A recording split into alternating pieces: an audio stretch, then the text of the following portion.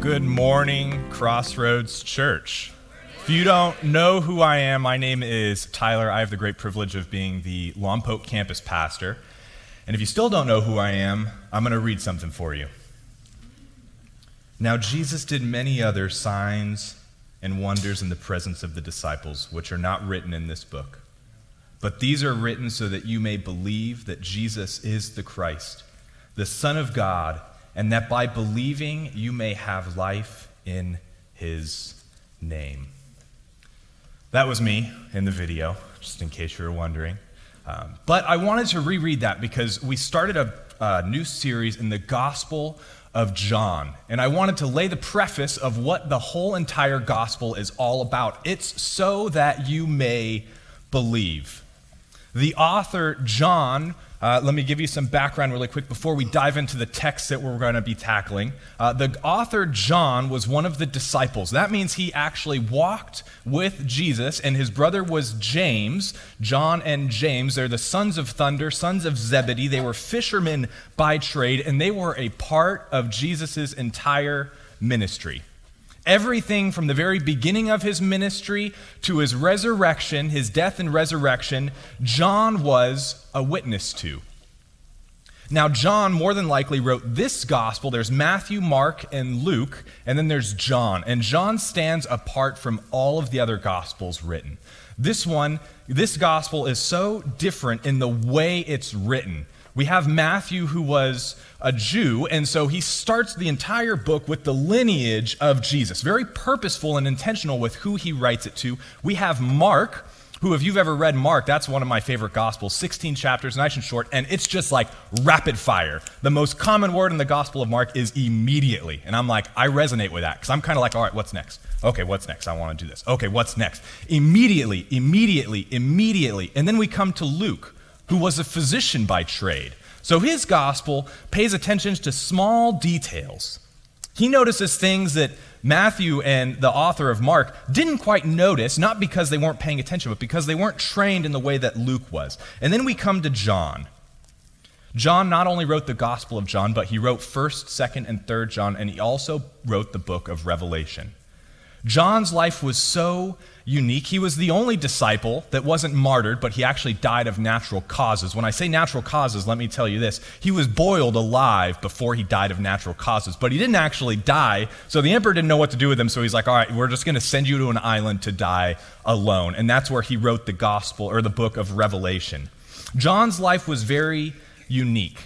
The reason I want to tell you about John the author is because this morning we're going to talk about a different John. Same name, different person. How many Johns do we have in the room?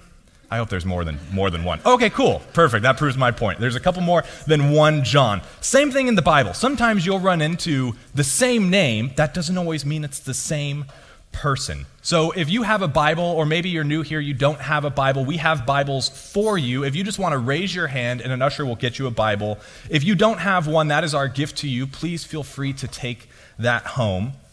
But if you want to open your Bible to John chapter 1, we're going to be starting in verse 19. I'm going to read the text, pray, and then we'll go ahead and discuss it and talk about it. And this is the testimony of John. When the Jews sent the priests and Levites from Jerusalem to ask him, "Who are you?" he confessed and did not deny, but confessed, "I am not the Christ." They asked him, "What then? Are you Elijah?" He said, "I am not." "Are you the prophet?" And he answered, "No."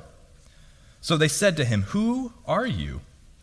"We need to give an answer to those who sent us. What do you say about yourself?" And he said, "I am the voice of one crying out in the wilderness, 'Make straight the way of the Lord,' as the prophet Isaiah said." Now they had been sent from the Pharisees, and they asked him, "Then why are you baptizing if you are neither the Christ, nor Elijah, nor the prophet?" John answered them, "I baptize with water, but among you stands one you do not know. Even he who comes after me, the straps of whose sandals I am not worthy to untie." These things took place in Bethany, across the Jordan, where John was baptizing. Verse 29, the next day, when he saw Jesus coming towards him, he said, "Behold, the Lamb of God who takes away the sin of the world. This is he of whom I said, 'After me comes a man who ranks before me because he was before me.' I myself did not know him, but for this purpose I came baptizing with water that he might be revealed to Israel. And John bore witness. I saw the Spirit descend from heaven like a dove, and it remained on him. I myself did not know him, but he who sent me to baptize with water said to me, 'He on whom you see the Spirit descend and remain, this is he who baptizes with the Holy Spirit.' And I have seen and bore witness that this is the Son of God." Let's pray. Lord, we thank you for your Son, Jesus. God, we thank you for the Bible, where we can constantly meet Jesus in everything that we read. We don't have to wonder what you're like, because we have the person of Jesus. Lord, we love you so much. Lord, we pray this morning that even in a little way we would become more like your Son. Chisel away the things that need to be removed. Strip away the things that need to not be there. Lord, open our eyes to see, our ears to hear, and our hearts to receive what it is you have for us this morning. Lord, we love you and we thank you. It's in the mighty name of Jesus that we pray these things. And everyone says, amen. Amen. John gives this testimony. Now, when I say John, this is the Baptist John, okay? This is where it's going to get confusing. From here on out, I'm probably going to be talking about John the Baptist, not John the author. So John gives this testimony, and Jews were sent to figure out who he is. We've said around here that oftentimes John was the crazy cousin of Jesus, all right? Now, what's so interesting is we all have a crazy cousin. We all probably are a little crazy ourselves. But in that craziness, most of the time it's like you go to the party and it's like, dude, I don't want to hear what he's got to say.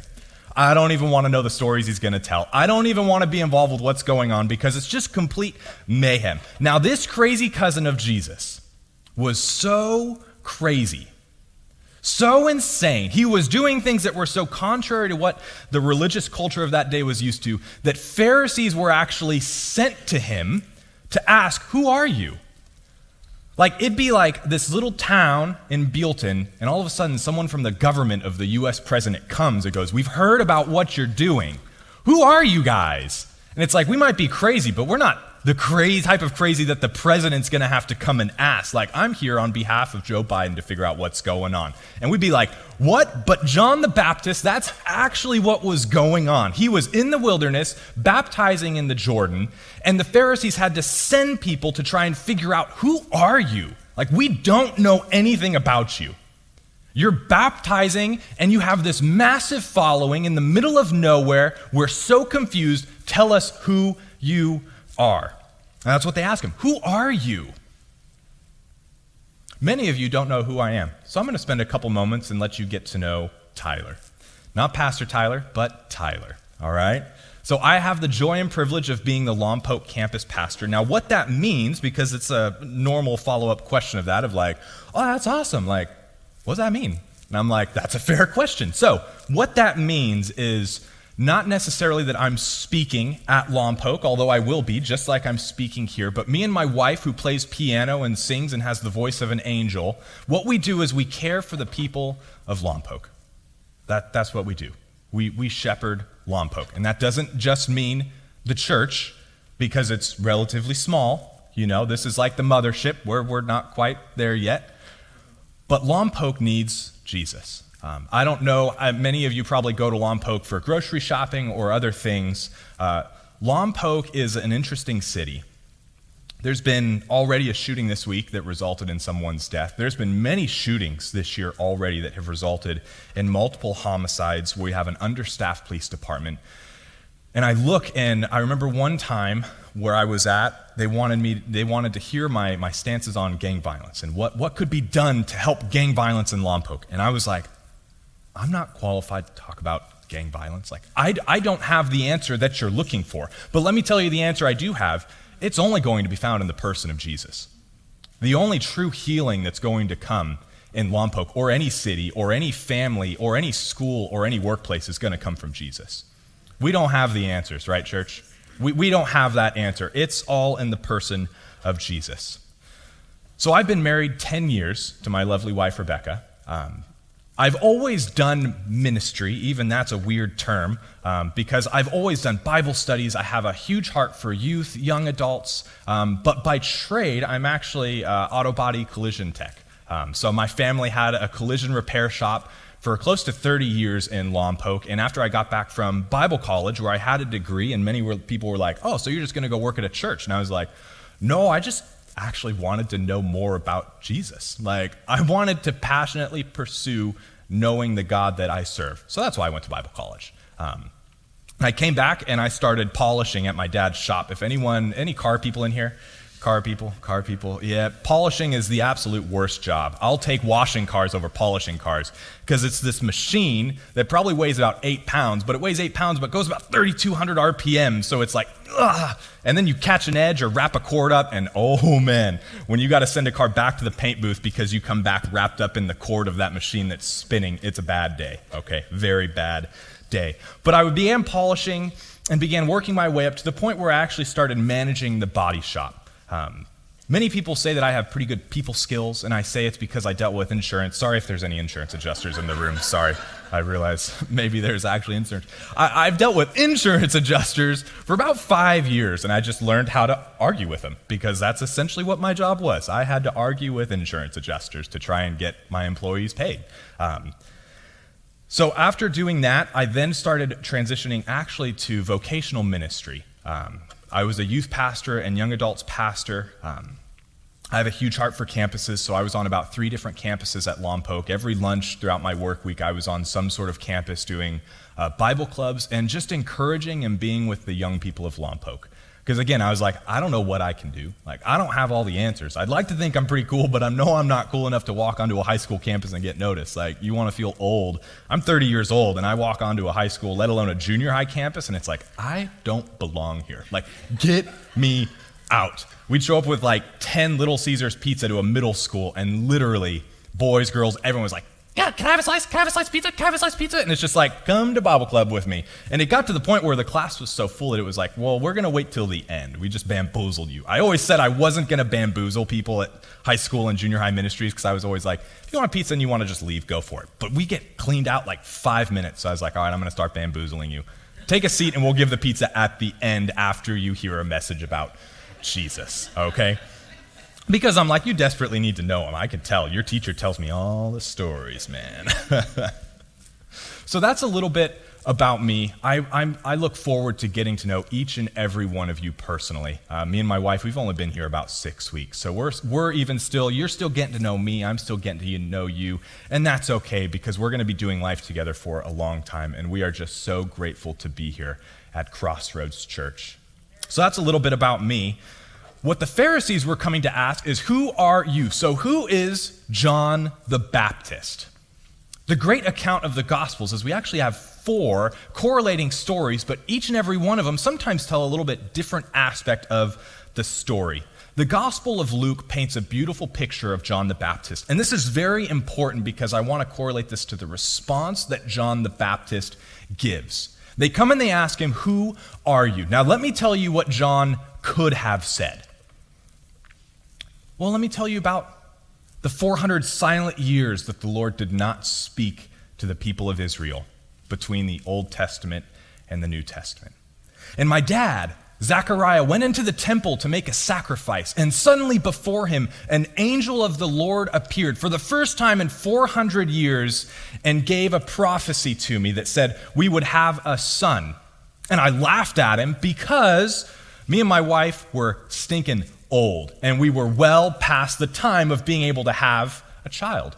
And upon that, I became mute and silent because I doubted the Lord. And lo and behold, my parents did get pregnant with me, John the Baptist. I'm speaking from John the Baptist, okay? I am John the Baptist. Now, I got the beard. I can do it. I can do it. They have a child. But while I'm in the womb of my mother, Elizabeth, a relative comes and visits. And as this relative approaches, who's also pregnant, suddenly I become baptized in the Holy Spirit. I'm filled with the Holy Spirit from in my mother's womb because I know that Jesus is in the womb right next door, the Messiah, the coming King. And after that, I begin a great, amazing, and mighty ministry in the wilderness where, yes, I might be a little crazy, but people are coming and repenting and being baptized to the point where you religious leaders actually have to come and ask, who are you? So let me tell you who I am. I am a prophet of the Lord that was filled with the Spirit in my mother's womb when the 400 silent years where the Lord did not speak spoke to my Father first, and here I stand. That's what John could have said. That's probably what I would have said. I'd be like, do you know where I went to college? Not that any one of you would know, but it's like, did you know I used to manage a body shop? Did you know I could build a car? Did you know sometimes I can stand up on my surfboard and drop in if I'm lucky? I'm still trying to learn. It's getting my feet back into it. Let me tell you about my pedigree. Let me tell you all the things that I've done. Do you know the ministries I've been a part of? Do you know the lives that I have seen changed? John doesn't do that. He confesses right up front, I'm not the Christ. Who are you? I'll tell you who I'm not. I'm not Jesus. That's not what we asked, you know? We didn't ask who you're not. We asked, who are you? And instead he goes, I'm not Jesus. So they have to ask him again, okay, well, are you Elijah? What this is referring to in the book of Malachi, the very last chapter of the Old Testament, there's a prophecy that we will send to you Elijah. So they have to ask him, are you Elijah? No. Are you the prophet? No. It's like he's giving such short answers. And I'm sure there's maybe some people in here that don't speak very much. I actually am one of those people. Like if you talk to me, I have to really try. I'm like, okay, if I have to carry a conversation, we're in trouble because I'm just not very good at it, you know. So I'm like, okay, like I have to be good. But most of the time, this is what I want to do. Yeah. Pastor Sam sometimes will be like, hey, tell me about that. Like, how was that? I'm like, good. My wife, oh man, I'm sure husbands in the room like, hey, tell me about that conversation that you had with that person. Like, it seemed like it was really, really good. I'm interested. Or let me know how your day was. And I'm like, yeah, good. She gets 2 words. It was good. And she's like, okay, no, like what happened in the beginning? It was like, I don't know. I don't remember. I just know it was good. And even if it was bad, it was still good, you know? This is what John does. He's like, no. Are you Elijah? No. Are you the prophet? No. Then who are you? What I love is John's response. Not because I resonate with him with his short one-word answers, but I love his response because it's so crucial, because how often in our society today are we demanded to answer the question, who are you? What is your identity? Who do you side with? We are in a culture and society where it's like we are constantly having to pick a side. There is no like, oh, I kind of fall like healthy in the middle. It's like, no, that's not an acceptable answer anymore. You're either here or you're here. You either associate with this or with this. Your identity is either found here or here. We are daily having to ask the question, who are you? And John's answer, gosh, I am one in the wilderness with a voice crying out, make straight the way of the Lord. I am just a voice. Now, the second week of John, we talked about in the beginning was the Word. You guys, we're paying attention. In the beginning was the Word. Does anyone remember what that word actually means in Greek? Well, logos. I tell you, man, you're good, man. You're good. The logos. In the beginning was the logos, the Word.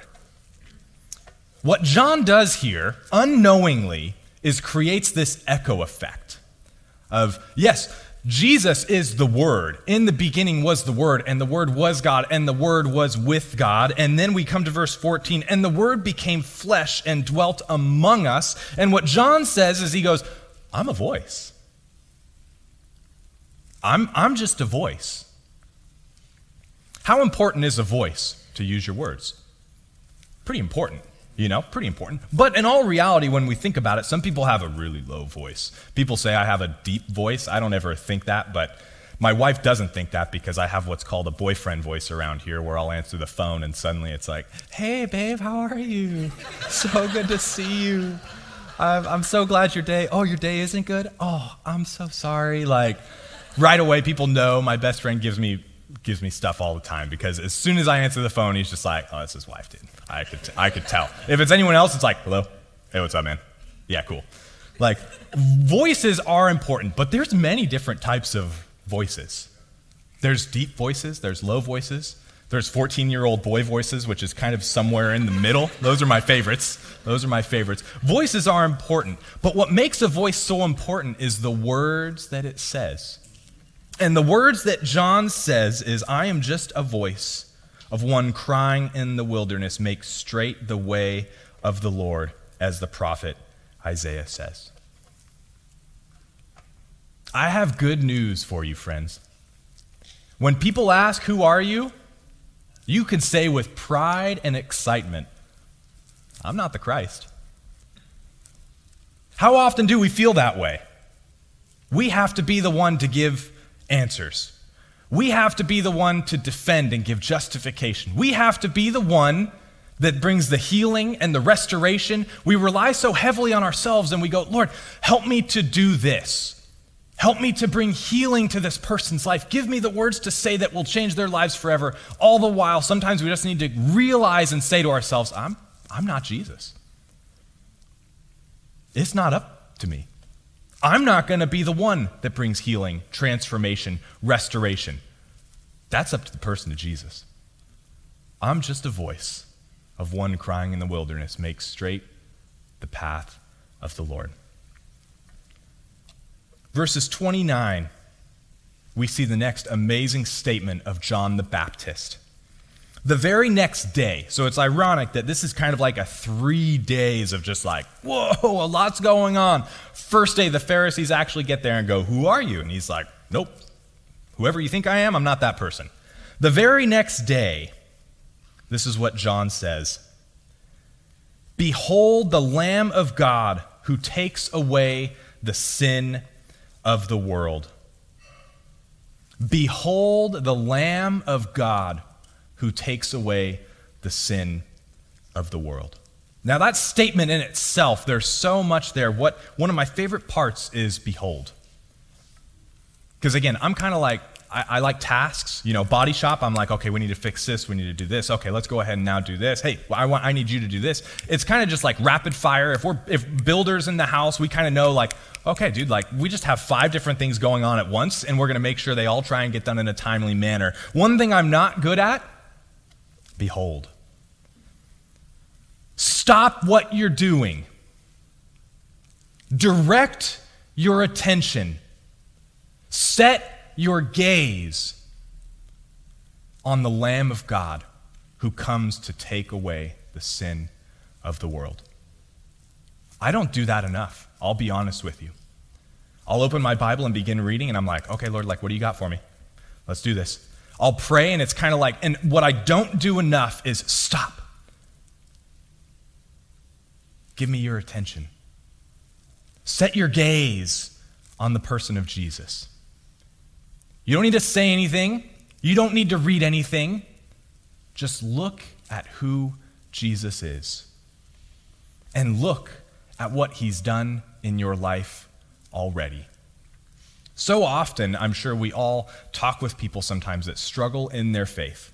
They come to a hard position, the hard place in their faith and their marriage, and they go, man, I just don't know. Like, I don't feel like God's there anymore. And so often what I do is I go, let's look back. Like, let's not just look here, because we know this isn't going to be healthy or beneficial for you. So let's go back a couple years. Let's go back to that experience that you had with Jesus. Were you experienced in such a way that you actually surrendered and gave your life to him? Let's think back to that moment. You want to tell me that you don't feel him now? Let's stop and behold the Lamb of God who comes to take away the sin of the world. What's so amazing about the Lamb is what John is alluding to is something that would have been very familiar in that culture. And I'll just give you a little tidbit right now. It's pretty gory. It's not clean. This isn't like a G-rated movie. I don't even think they make those anymore. I think everything now is PG and 13 and up. Like this is not for the faint of heart. Behold the Lamb of God. What he's talking about is a sacrifice, okay? A sacrifice. Now, sacrifices, when we read the Hebrew Scripture, the Old Testament, we see sacrifices from the very beginning. Genesis chapter 3 of God actually making skins for Adam and Eve to cover them from their nakedness, from their shame. And there was a sacrifice in that. It's not like those skins were laying on the ground, Or the famous picture of like some leaves, That's often what we do is we go, skins? No, let's sew some leaves together. That's not what the Bible says. It says he made skins for them to cover them. There was a sacrifice in that.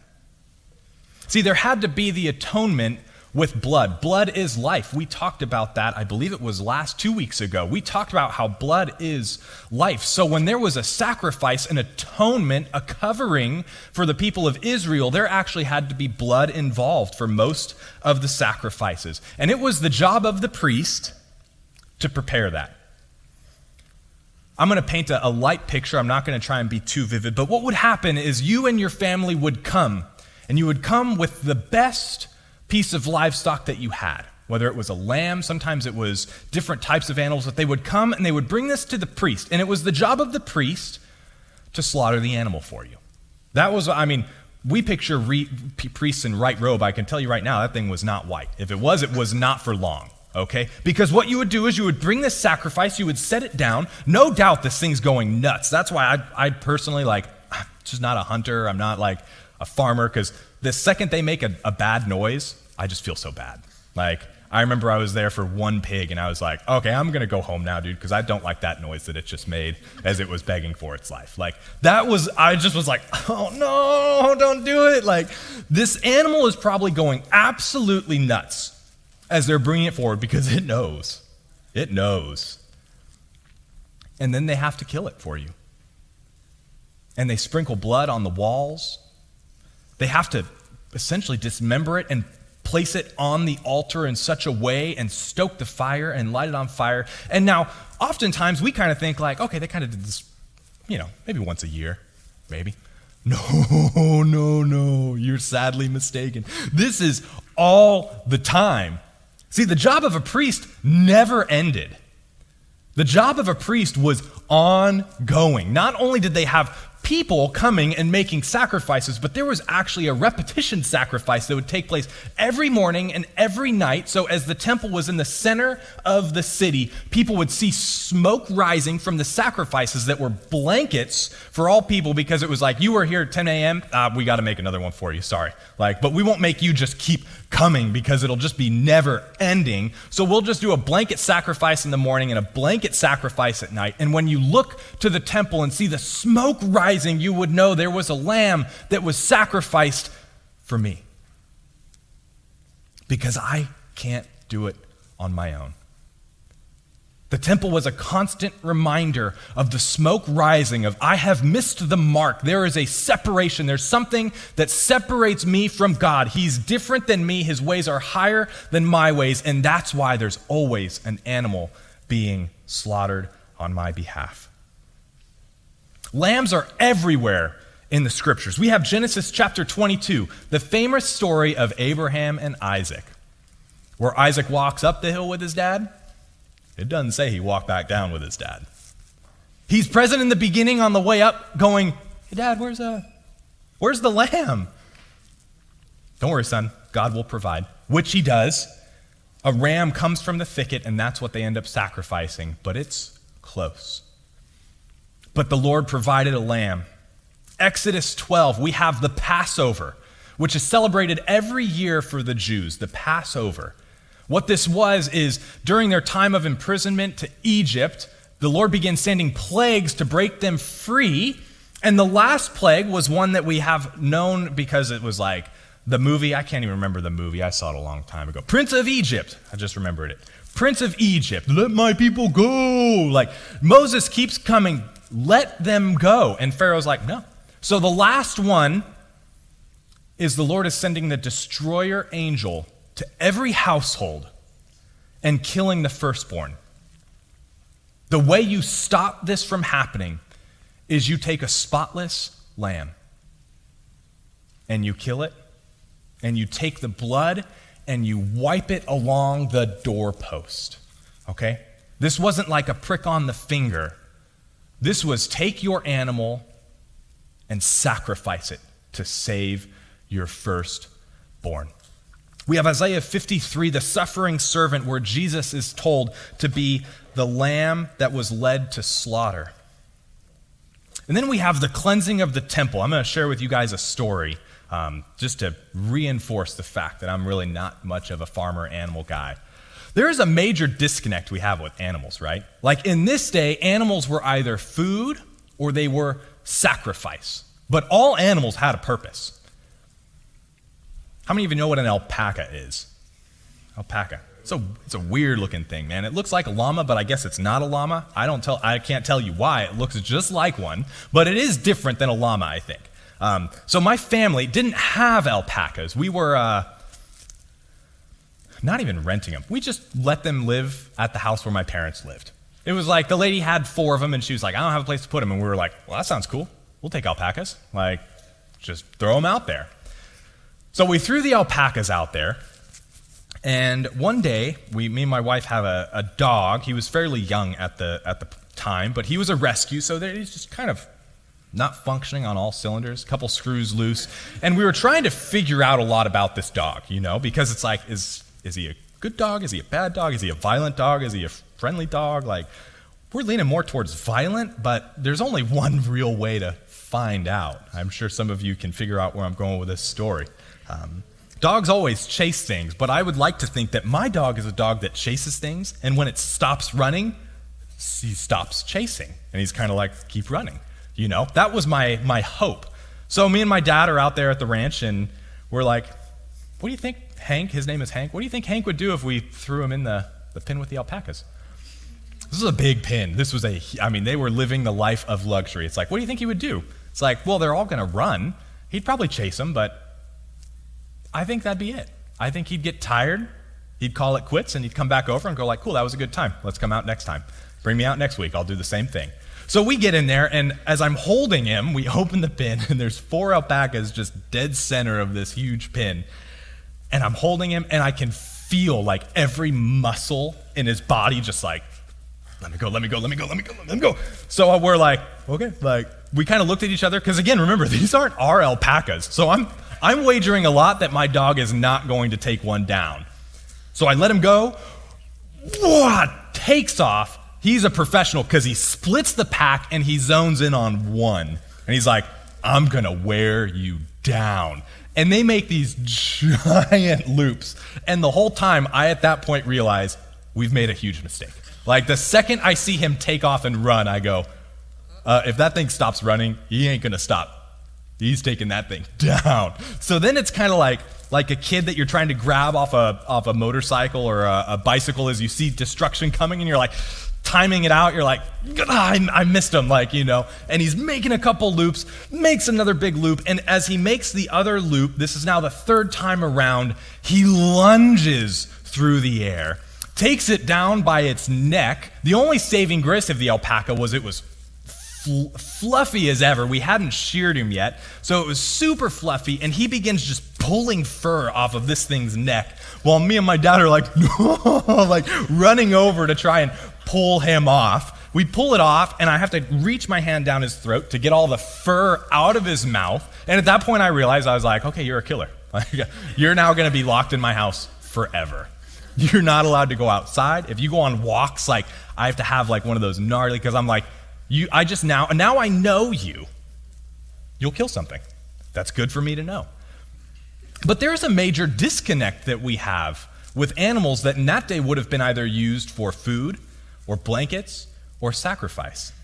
See, we just go to the grocery market, get our meat. You guys have El Rancho. We have a place called Central Coast Specialty Foods that has super high-end meat, or we can go to Grocery Outlet, which is not super high-end meat, but it is super cheap. So that's oftentimes where we go, and you pick it up, and you just check the expiration date 3 times because you know you might misread it, and you go, no, that says tomorrow. I'm good. And it's like, wait, is that tomorrow? And you're pulling your, yeah, that's tomorrow. I'm good. There's a disconnect that we have from sacrifices. And that's exactly what was happening in the day of Jesus. We have the cleansing of the temple, which we will get to in the Gospel of John. But that's what outrages Jesus so much, is people are coming and just buying the sacrifice, not working for it, not putting all of their time and energy and resources, and then having to go to the altar and watch the priests completely slaughter it. And go, but Lord, I know this is necessary. And that's what makes this statement of John the Baptist so amazing is, behold the Lamb of God who takes away the sin of the world. What was so incredible is up until this point, the people of Israel were bringing sacrifices to God. Daily bringing sacrifices. What John has the privilege and honor to announce is, behold the sacrifice that God brings for you. This is the sacrifice that I have for you. So this is not our lamb for him, but this is his lamb for us. That's what makes this statement so amazing, is stop what you're doing. Look, set your gaze, because from here on out, it will be different. It's not going to be the same after this. When we read this statement, behold the Lamb of God who takes away the sin of the world, it echoes another verse. It's a verse that most everyone knows. If you went to one VBS as a kid, I don't care if you were 3 years old, you probably had to memorize this. John 3:16, for God so loved the world that he gave his only Son, that whoever would believe in him would not perish, but would have everlasting life. Behold, you're seeing the tangible incarnation of the love that God has for you.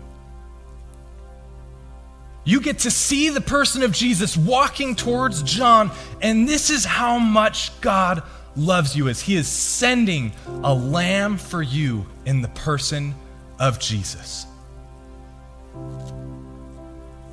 And I have good news. You're not Jesus. My place in this isn't to be the Savior. What Martin Luther would say is, we are all beggars. I'm just a beggar telling the other beggars where I got bread. That's my role.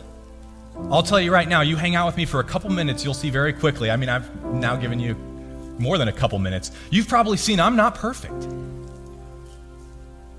I'm just like you. We're on the same journey together. We're all beggars. The good news is, we can tell other beggars where we got fed. There's a beautiful hymn that was written that talks about the love of God. This hymn was written by one guy, but there's a certain stanza in it that no one really knows where it comes from. There's urban legends, there's legends that it was inscribed on a jail cell. There's story after story of where this comes from. But what makes it so amazing is how absolutely beautiful and poetic it sums up the love that God has for you. Behold the Lamb of God that takes away the sin of the world. For God so loved the world. And this is what the author of this hymn says. Could we with ink the ocean fill, or were the skies of parchment made? Were every stalk on earth a quill, and every man a scribe by trade? To write the love of God above would drain the ocean dry. nor could the scroll contain the whole, though stretched from sky to sky. God loves you. He loves you so much that he would send his only son to be the lamb that was sacrificed for you. But remember, we're all beggars, and we just get to direct other beggars where we found bread. Will you pray with me? God, we thank you so much for your love. Even beautiful words written, God, does not even begin to describe the depth of your love for your creation. There's no words that we could use. There isn't a thank you that we could give enough. But God, we thank you for those times where your Spirit comes and just enlightens us a little bit more about how much you love us.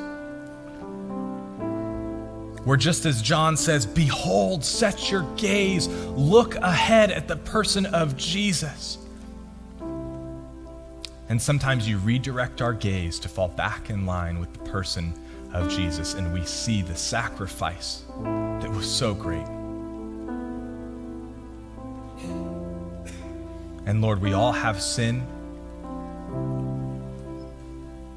But God, it's that sin that makes us able to come to your throne. It's what makes us candidates for the sacrifice of Jesus so that we can have community and relationship with you. Thank you, God, for everything you've done, that you're doing in our lives and in this church and in this city. And Lord, we know the best is yet to come. So Lord, remind us of our place, of we're just beggars that get to point other beggars to where we found bread. We love you, Lord, and we thank you. It's in your mighty name that we pray all of these things.